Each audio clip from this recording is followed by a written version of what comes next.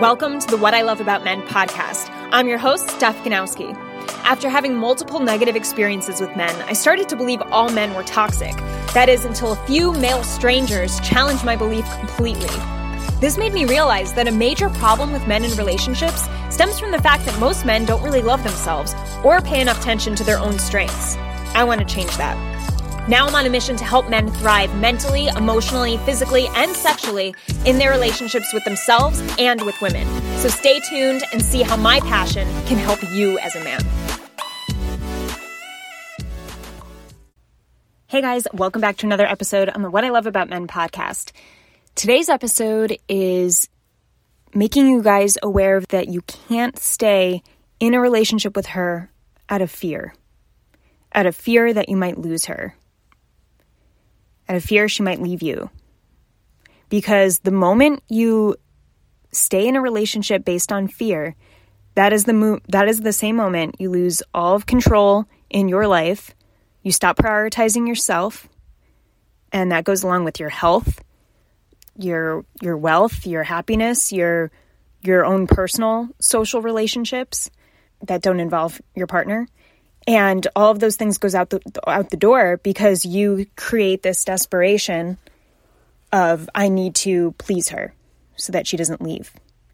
And you put most of your energy towards that. And when your energy is turned to desperate and is then thrown in her face as desperateness, first of all, she's going to catch on and say, okay, I guess I have all the power here now.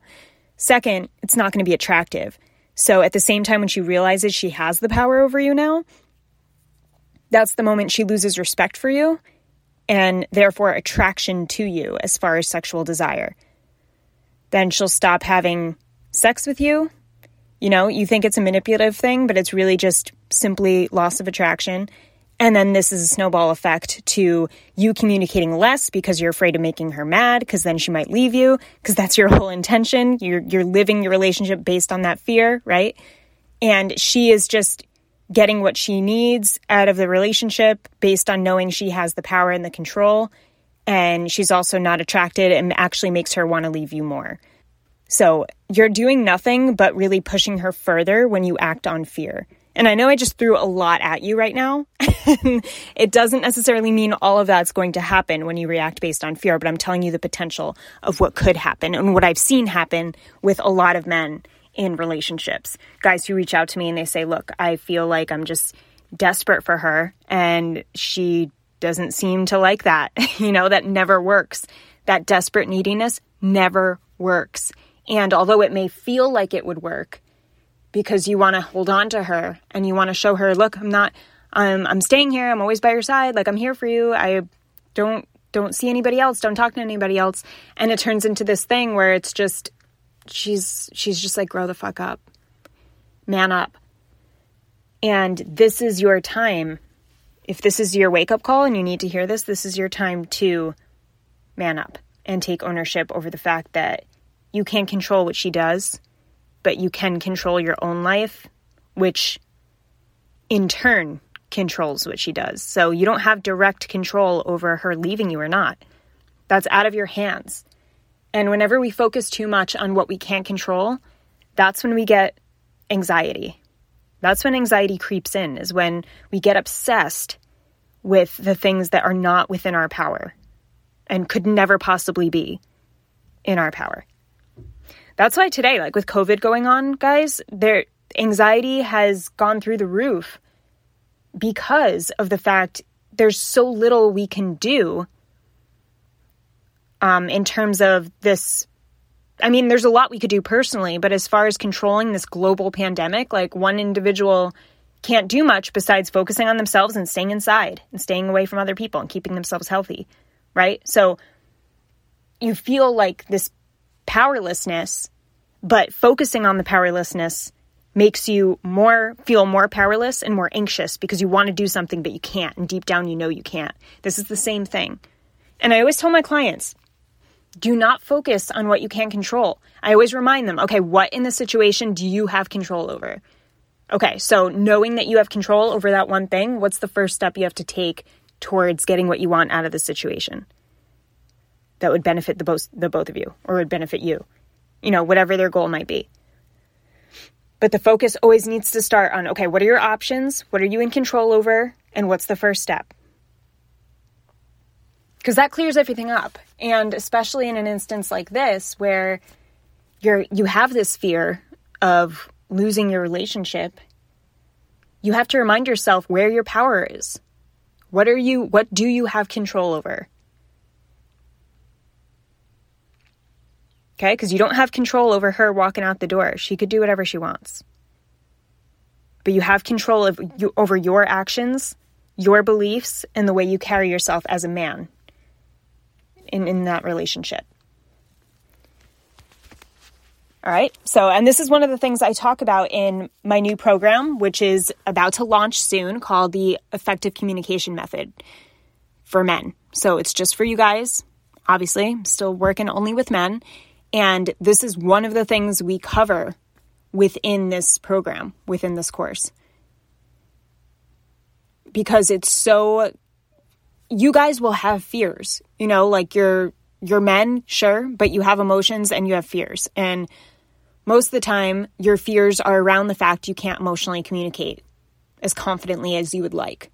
So with effective communication, which is what I want to implement into the average guy's vocabulary, language, communication, or connection, that's what I meant to say, the more you guys will feel confident and the more you can feel in control and powerful in not only the logical sense, but the emotional sense as well.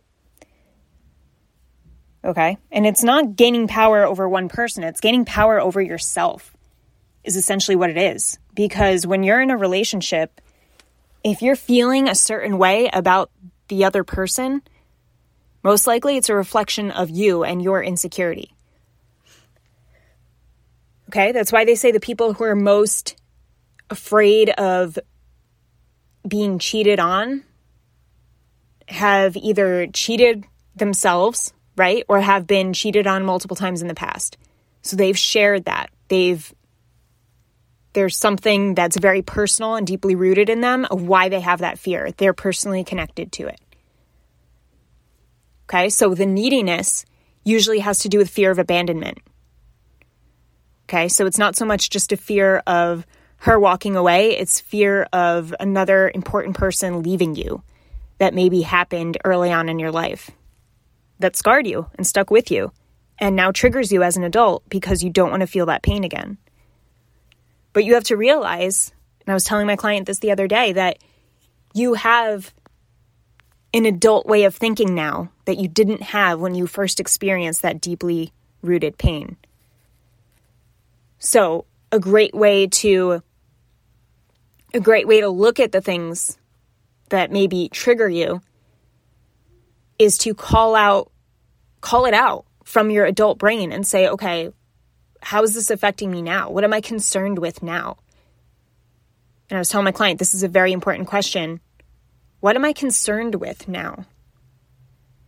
Because your child brain can't respond to that question. Your child brain wants to say, I'm mad, I'm angry, I'm sad. Okay? But your adult brain, the more advanced part of your brain, will know how to answer a question of what you're concerned about now. So when you say, I fear, or maybe it is abandonment, and you say, I fear being abandoned, ask yourself, why am I so afraid of abandonment? Did someone leave me before? Did someone abandon me before? What did that feel like when it happened to me the first time? Okay, or even moving, putting yourself in the situation you're in currently. What do I think is going to happen? What do I fear actually happening if I am abandoned again? What would I do if I was? And it's just exploring it and calling it out, because the more you call something out that you're afraid of, the more you face it head on, the less scary it is. The more strength you have to tackle it, the more confidence you have, like I said, facing it head on and actually doing something about it. Because so often we just run from we run from fear. And we don't face it, and we don't think about it, and we don't weigh the pros and cons of the situation, and therefore we can't deal with it. We just keep running. And when you keep running away from the snowball, it grows bigger, right? So whatever you resist persists. Whatever you keep saying no to or trying to escape from, it will always show up again. So you got to face it. And maybe this is facing your words, the way you talk to yourself. Because I know that there's a lot of you, this is a major thing, where you self-criticize and you say certain things to yourself that you would never let a friend or someone else talk to you like that, but you'll say it to yourself. And it's time to become aware of what that inner voice is saying. Okay? Because that's where all of your beliefs are coming from. They're coming from that voice. That's the leader. So next time you have a thought of, okay, she's going to leave you, you're a piece of shit, you're not good enough for her, I want you to just think of that voice as a wounded child. Okay? It's not a bully. It's not the real part of you. If there's anything that's causing you pain, any type of voice or inner feeling causing you pain, that's not your authentic self. So just throw that out the door. That's not your true self, okay? Whatever is causing you pain, whatever is causing you pain, you want to face. And it doesn't mean you argue with it. It means you accept that the voice is there and you respond back as if it's hurt, because only hurt people hurt people. So anything that's causing you hurt verbally in your mind is hurt. It's pain. So you want to look at that voice or listen to it and just respond and say, all right, I know you're afraid, but I'm going to do my best to be confident in this situation. And then right away ask yourself, okay, what do I have to do to feel more confident in this situation? What exactly do I have to say and do to feel more confident? See in this instance how you're acknowledging the voice that's trying to talk you out of it. You're acknowledging it. You're saying, no, that's not for me. I want this. So you're transferring to how you want to feel. You want to feel confident. And then you're giving your body and your mind something to think about doing confidently and then acting upon confidently. And this is how you start a new habit. This is how you start a new voice.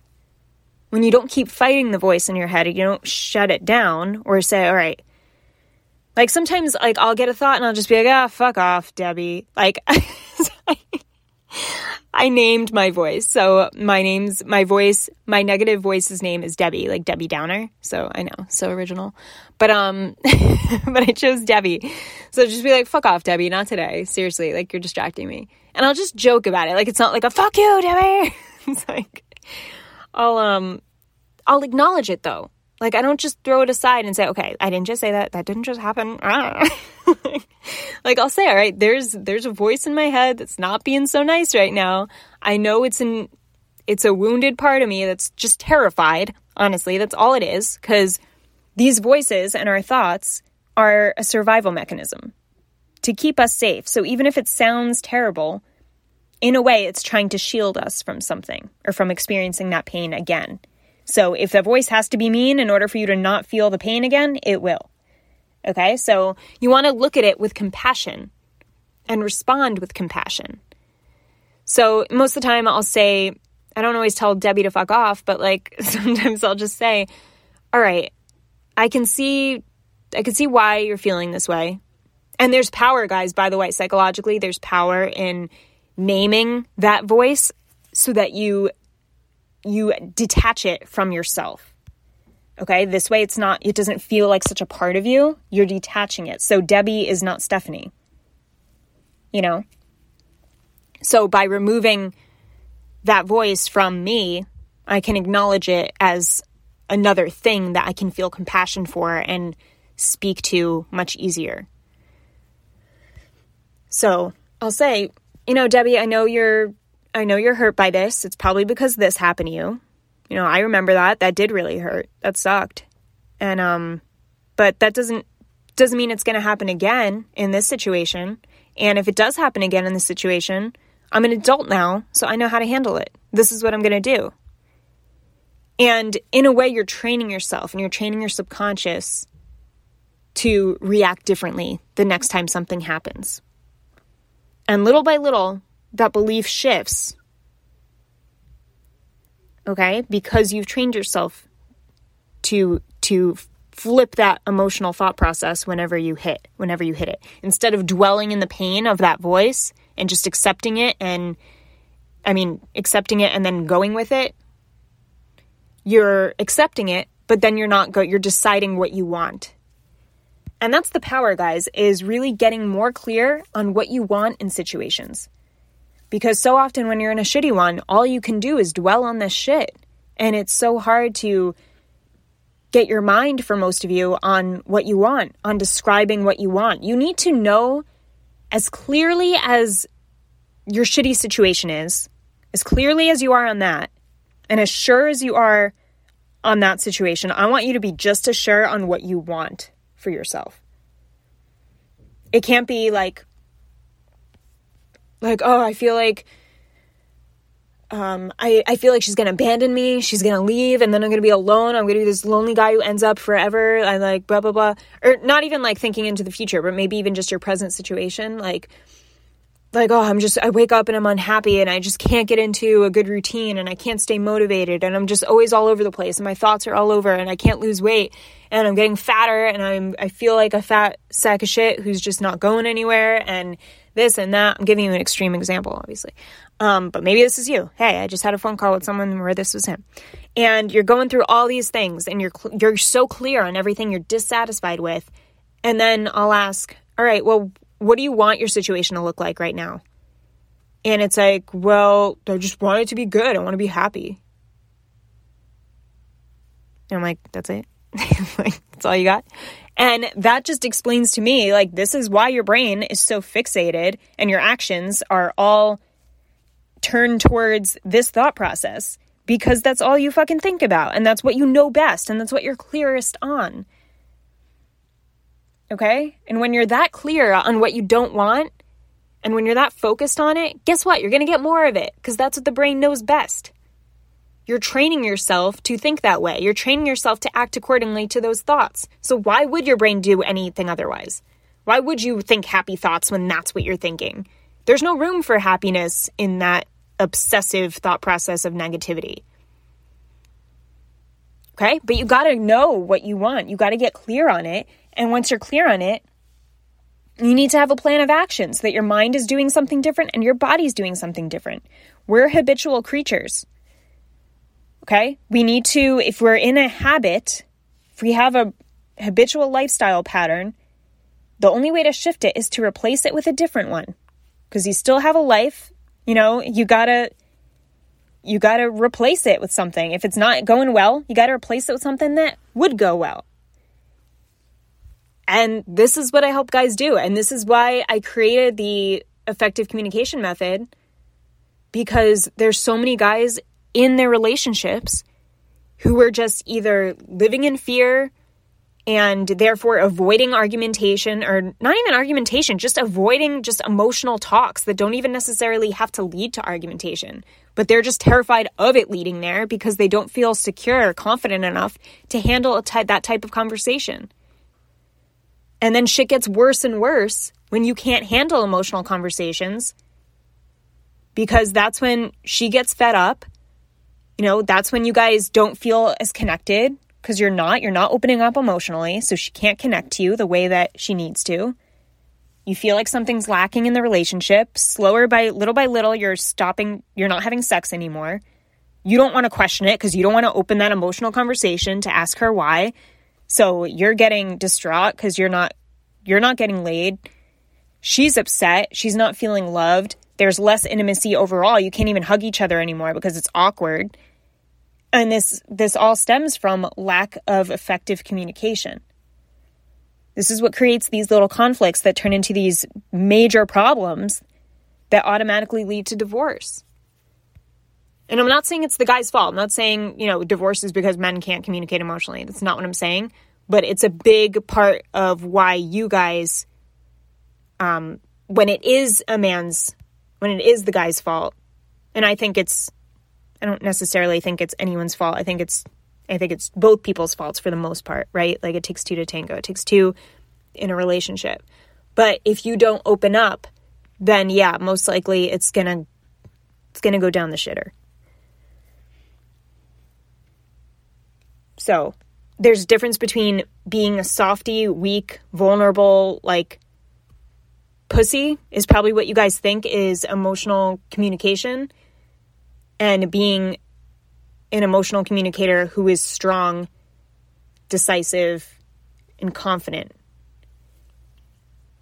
And I created a whole blueprint to teach you guys how to do it that way, so that you can save your relationship if it is going near the shitter. I just use that expression because I'm talking to guys and I hear you guys say that sometimes. Or, if you're just trying to be preventative, if you're trying to prevent anything from any type of ineffective communication from occurring, knowing that it will lead to conflict, because it will. And conflict will come anyway, guys. Like, whether a relationship is in a good place or not, there will be conflict. So you need to know how to address it in the way that's healthiest for both you and your partner, and will keep you together long term. All right, so that is the effective communication method. Obviously, I just touched on it a tiny bit. I'm going to do another episode that extensively goes into the program and what exactly I'll help you with. I'll also be talking about it more on my Instagram. So go head over to my Instagram if you're not following me there, at Steph Ganowski, StepGanowski, and you'll be hearing a lot more about that.